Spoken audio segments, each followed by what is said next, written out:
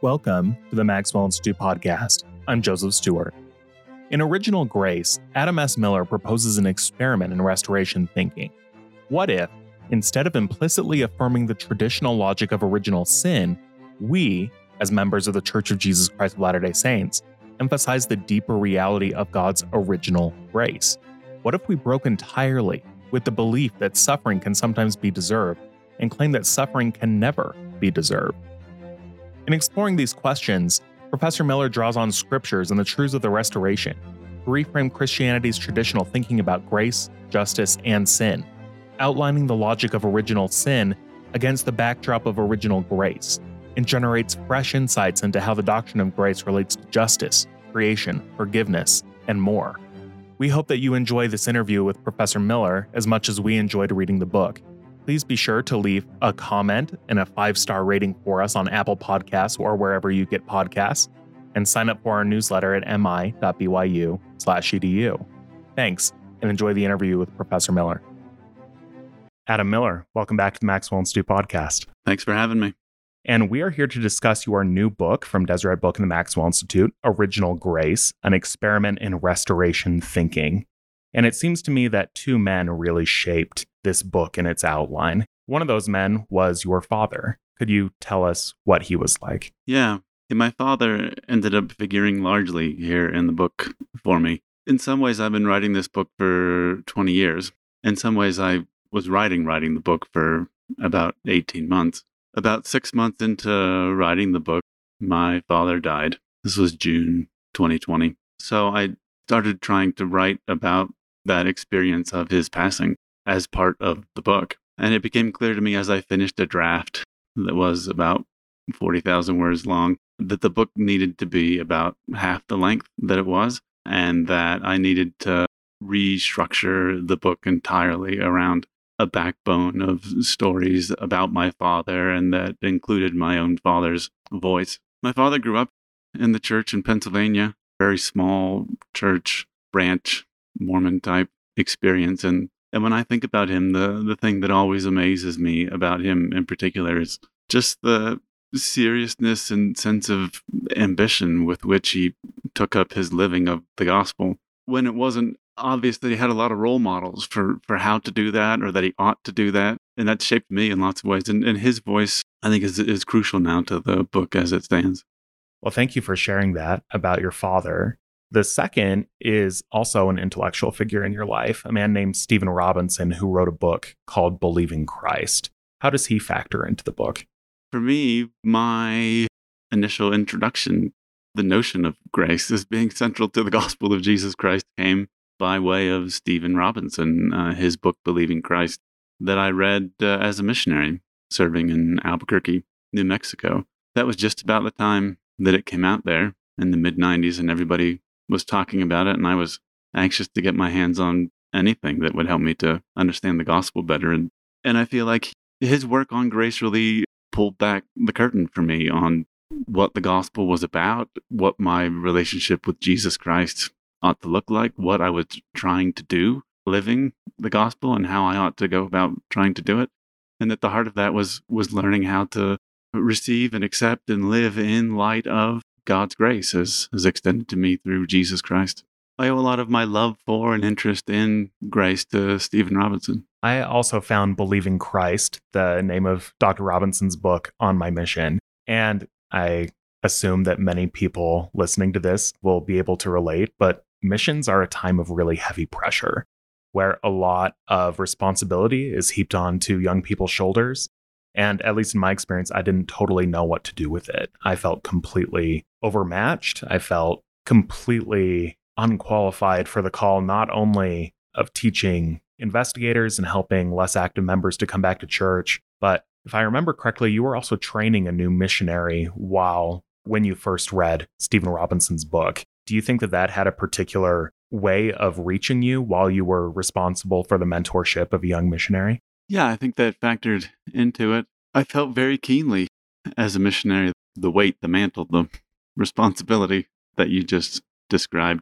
If you feel the weight of that, it doesn't take long for it to become obvious to you, I think, as a missionary, that you can't do it, right? That you literally can't do the thing that you've been sent out to do. At least you can't do it by yourself, right? That it's going to depend at the end of the day on something a lot more than your own meager efforts at obedience and proselyting and teaching and finding. That it's going to require a lot of grace. If it's going to work, it's going to have to unfold as a genuine partnership with God. And that, I think, was what I found most striking about Stephen Robinson's description of grace, was that at the end of the day, the gospel was designed to bring me into a partnership with God and Jesus Christ, and that my salvation would be a product of not what I was doing, but of the partnership that we were engaged in together, God and I. In Believing Christ, Robinson shares this very touching story of his daughter who wants to earn money to purchase a bicycle, and how there is no way that she could save up her nickels and dimes to be able to afford a bicycle.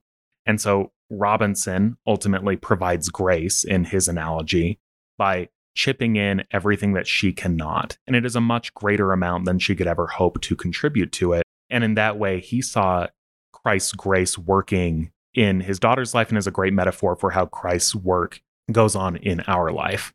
But as I'm reading the book, I'm seeing a crucial problem, I think, in some ways, which is that grace not only enabled this partnership of his daughter and Robinson, but is also bringing in the idea that grace is what allowed Robinson to be able to do anything at all. So grace was there at the beginning. It wasn't something that entered into a relationship when his daughter wanted the bicycle. The grace was always there as an access to her. And in your experiment in restoration thinking, as the subtitle of your book goes, you say that it's important for us to think about grace being the original aspect of the gospel of Jesus Christ and not original sin. That it wasn't anything that we did to deserve grace, but that it was always there. At what point did you realize that reframing ideas around salvation and sin, around grace, rather than the fall, could be a productive experiment in thinking as a Latter-day Saint? That parable of the bicycle is really powerful. And I think it accounts for a lot of the reason why that book touched so many people and had such long legs and did so much work to help us center grace as part of our experience of the gospel. And as I was helping my daughter to buy her first bicycle, I had my own little emotional experience again, thinking about Dr. Robinson's parable there. Nice, yeah. Yeah, the temptation when we think about that parable, though, is to think that salvation is a kind of outcome that results then from whatever work I can manage to contribute to the relationship, however meager that is, together then with this super addition of grace from Christ, which, as Robinson, I think, helped convince us is a much larger proportion of the equation than we had suspected, probably, right? That he wasn't just going to fill in a tiny gap at the end of the day, right? But that Jesus's work was going to get us most of the way there. It's better, though, I think, at the end of the day, to think about that parable along the lines that you suggested, where that grace wasn't just the thing that came in at the end of the story to help get his daughter over the line, the amount of money that she needed to get the bicycle, but that grace was there from the start, that grace was the very essence of the relationship that she had with her father, who helped give her life and brought her into the world and made it possible for her to do the things that she was doing and to earn the money that she did earn. And seeing grace then as part of the story all the way through, I think was a kind of crucial turning point for me in seeing my partnership with Christ as not just a kind of backup plan or stopgap once I had failed to save myself, but seeing my attempt to save myself outside of a partnership with Christ as the root of the problem that I was struggling with as a sinner, right? My attempt to do it by myself, my attempt to circumvent a partnership was at the heart of why I was alienated from God in the first place. The partnership with Christ and his grace, that was the plan from the beginning, as best I can tell, not a backup plan that intervenes when it turns out I can't do it on my own. Yeah, there was no moment in the Garden of Eden where God realizes what Adam and Eve have done and is like, oh no, where's Jesus? Okay, we're going to fix this here, right? It was always the plan to have a savior. And actually, as Robinson says, what's the point of a savior who doesn't save anyone?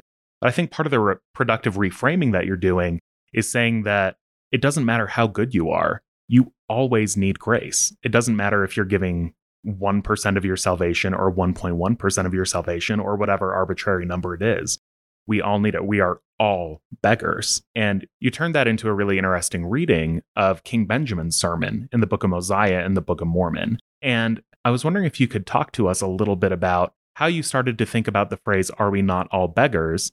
in the context of grace and in the context of justice. Yeah, it started to become clear to me that we could probably push what Stephen Robinson had helped clarify for us about the nature of grace a little bit farther than he did if we recognized that our partnership with God wasn't just a stepping stone to salvation, but that partnership with God was both the original plan and the very thing that we were looking for, right? That partnership was salvation. It's not just the means to the end, it is the end, that grace-filled partnership with Christ. That led me to think more carefully about the nature and purpose of God's law. And that led me in particular to that very specific passage in King Benjamin's sermon, where he gives us a little hypothetical case study about a beggar and about how we should respond to the beggar's request for help. And he says, when the beggar requests help from you, you might be tempted to say to yourself, I'm not going to help this man because he deserves his suffering.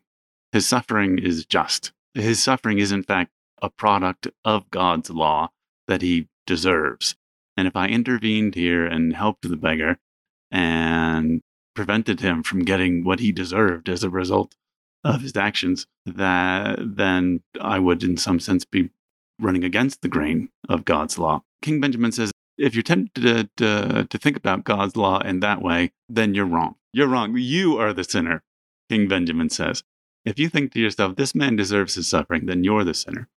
And I think recognizing that this is a misuse of God's law, a kind of misunderstanding of what justice is and how it works, is really key to putting grace back front and center in terms of our experience of the law. If it's not the case that the purpose of God's law is to decide whether people do or don't deserve my help, and that I am in fact instead bound by God's law to help them, regardless of whether they do or don't deserve it, then I think it becomes possible to think about grace not as a way of patching up holes in the law, but it becomes possible to think about grace as the thing that the law itself commands, as the very purpose of God's law. Yeah, I think you get into this a little bit too when you discuss the prodigal son, or what might be better thought of as the parable of the prodigal sons. And I'm wondering if you could walk us through, I think that most Latter-day Saints are familiar with the understanding of grace with the prodigal son, the man who loses everything that his father has given him, and then he's come back and given a robe and a feast, and it's celebrated that he comes back.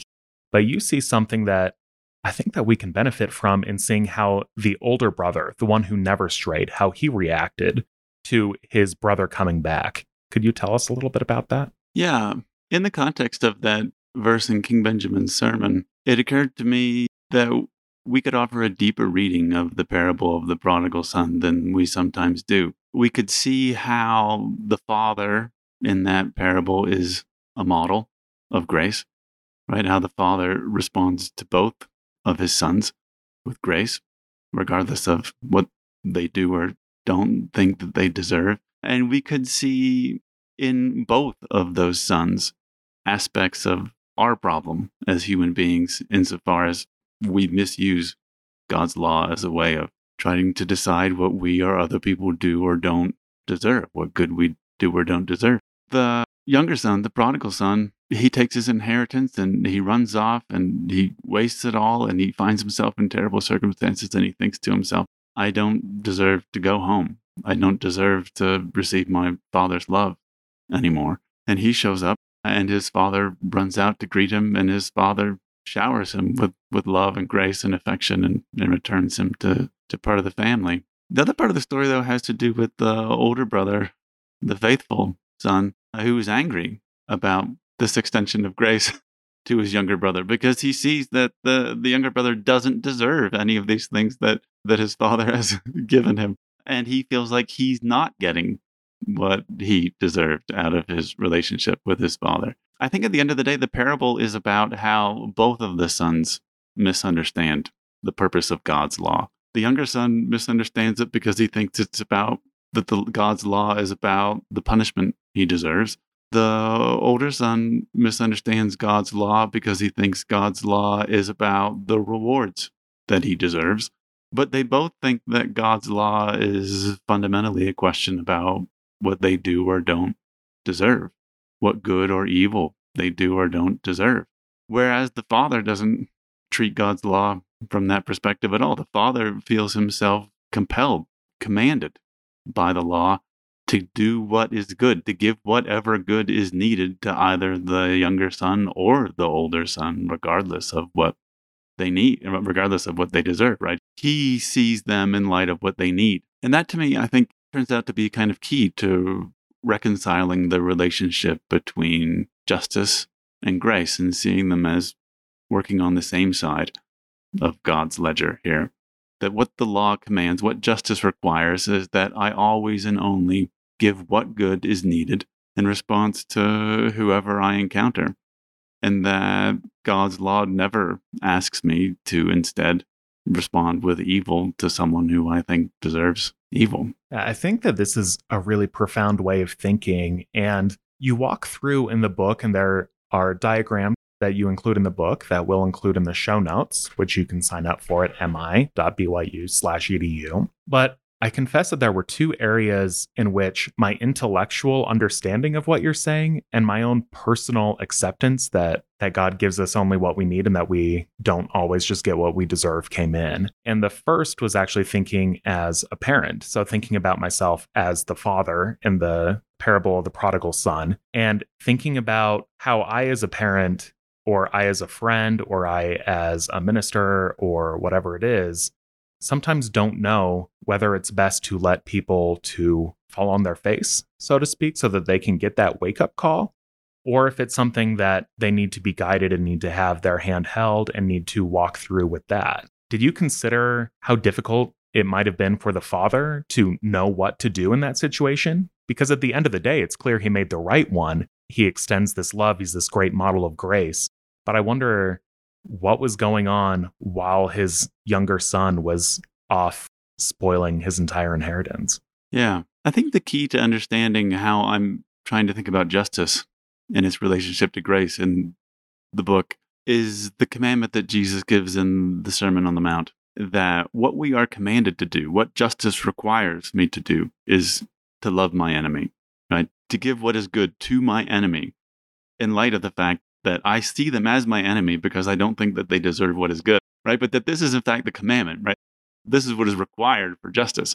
And Jesus comes back to this again and again in the Sermon on the Mount in terms of, he keeps saying, you're not going to think this is what justice is, but this is what it is. This is what the law is to love your enemy, to give good to those who have done evil to you. And that, of course, is a good description of grace, right? That's what the law is. If that's what justice requires, is me to give good even to those who are evil, then justice is just the same thing as grace. As far as I can tell, grace is the thing that the law commands. And I fulfill the law by participating in that work then of grace, of not seeing the world in terms of what people deserve, but seeing the world in terms of what good is needed. Now, making that shift in how we think about the law is one thing, but then figuring out how to actually do it on the ground in real time, in relationships with other people is another thing. It gets complicated and messy right away, very quickly. Both because of our own limitations as human beings, right? Our own limitations in terms of what we can see and what we can understand and how well we can feel our way into what other people do or don't actually need from us, but also in terms of the way that we always find ourselves locked into a variety of relationships that entail competing demands that often require us to make difficult choices about what good we will give to whom instead of to someone else, right? The time I spend with my daughter is time that I did not spend with my son, which is time I did not spend with my wife, which is time I did not spend on my calling at church, which is time I did not spend, working, becoming better at my profession, etc. There's this calculation in terms of how to do what's good, even once we've been convinced that we are always and only ever commanded to do good. So there, we need God again, right? God to the rescue, or the whole thing fails. It's discernment, it's spirit, it's inspiration, it's guidance, it's continual forgiving and asking for forgiveness. There's no other way to do it. Yeah, I'm almost relieved that you don't have one silver bullet answer that provides all the answers to negotiating every relationship that we have with human beings. But One that I find in some ways just as vexing is in a way of loving and trusting yourself, because this is something that I run into, that when my friend or family member does something well, I feel like I can be the first one to congratulate them, to know that they have deserved it because they have worked hard. They have used their mind. They have used their bodies. They have put in the time. They have done what it takes to achieve something good. But then when something good happens to me, I immediately think, how on earth did this happen? I didn't deserve this at all. And I wonder if thinking about original grace maybe provides a way of reframing what we deserve, not only in terms of justice from people getting what's theirs in a sort of revenge type of way, but in individuals also getting what they deserve in terms of good things happening to them. Do you have any thoughts there? Yeah. I mean, my inclination would be to abandon altogether thinking about things in terms of what's deserved. Goodness is commanded unilaterally, unconditionally.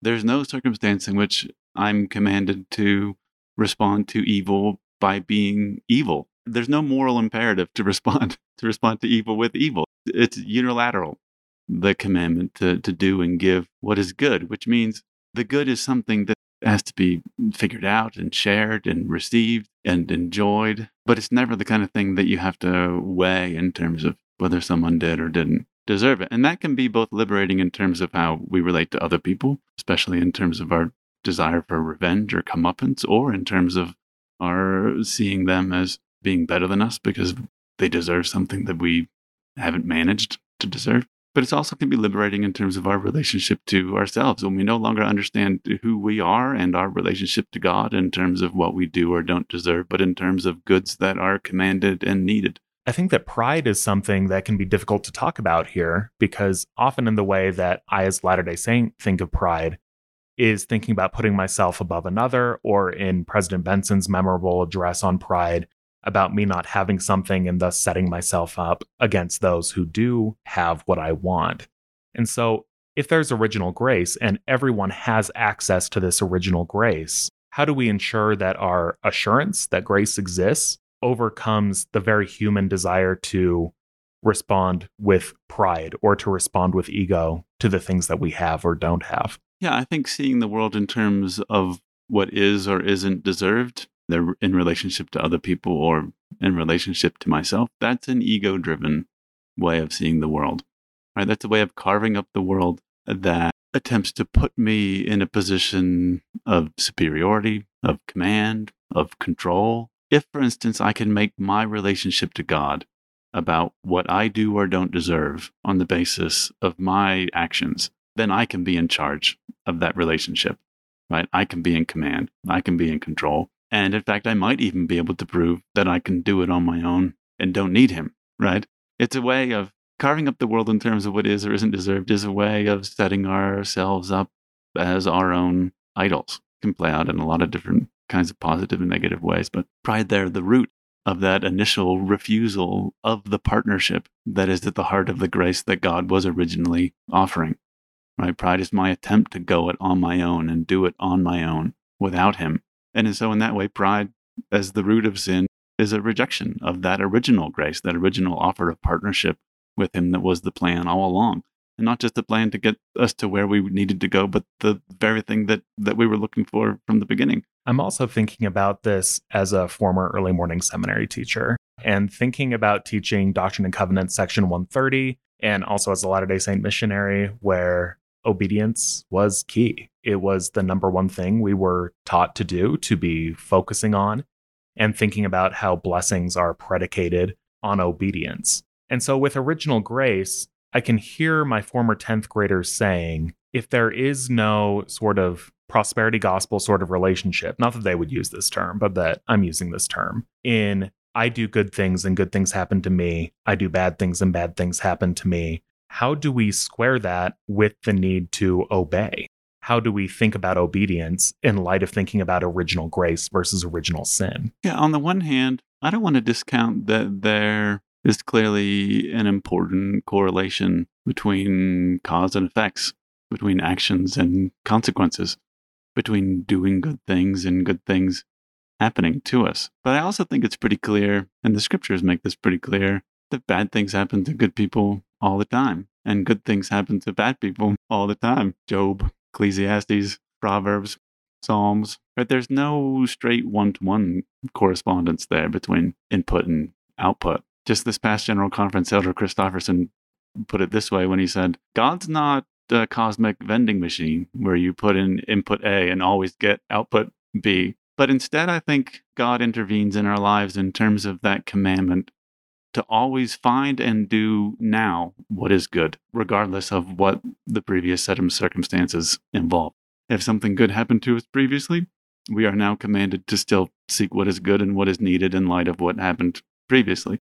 If something bad happened previously, even if we are responsible for the bad thing that happened previously, we are now commanded to do what good is needed in light of the bad that happened previously. Such that there's a kind of liberating, universal, unilateral command to just always respond with what's good, regardless of whether the thing that happened previously was good or bad. And I think it's in that always looking for what's good in partnership with God, regardless of what happened previously. That's where grace and salvation show up in our daily lives.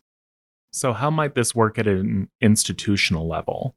Because something that I often hear from the students that I work with or from people in my ward, so a large age range here, is the idea that, yes, I can trust an individual or an individual can help me, but what is the point of an institution if an institution isn't able to live up to its mission? What might you say to that person who brings up that concern? It's a nice little case study, I think, in the nature of the problem here. If I go into, for instance, my relationship with the church, thinking to myself, is the church good or bad? Is the church succeeding or failing? Does the church deserve or not my trust and faith and contributions? Then just that way of framing the question, regardless of how I answer it, as yes or no or positive or negative, or just that way of framing the question is going to predispose me, I think, it's going to misrelate me to the church in ways that will create problems. In the same way that if I went into my relationship with my wife thinking, does my wife deserve or not my trust? Am I getting from my wife the things that I need, right? Then the relationship there's going to be a kind of problem in the relationship itself from the start. If I go into my relationship with the church thinking, what good is there in the church? And trying to see it. And then also asking simultaneously, what good does the church need from me? Then my relationship with the church is going to have a very different kind of character, a very different kind of flavor. If I'm constantly looking, one, to see what good there is, and then to judge what good it needs from me in particular, right? Shifting the responsibility in the relationship from the institution to give me what I think I deserve and deciding whether I think it deserves something from me, to thinking about what it needs from me and recognizing simultaneously what goods it has given me. Just the very quality of the relationship has changed in a fundamental way. And it's a relationship that's grounded then in grace rather than in kind of continual judgments about whether the scales have been balanced in a way that I find appropriate. Well, I think with individuals or with institutions, I think that we're constantly asked to make judgments about whether it is a relationship that is worth maintaining, a relationship that is bringing a desired outcome to both sides. Do you see that as if-then thinking, or how might we navigate this broader question of negotiating relationships that may not be 100% healthy for either side? Yeah, I think what's at stake here is not a question about whether I'm morally obligated to give what good is needed.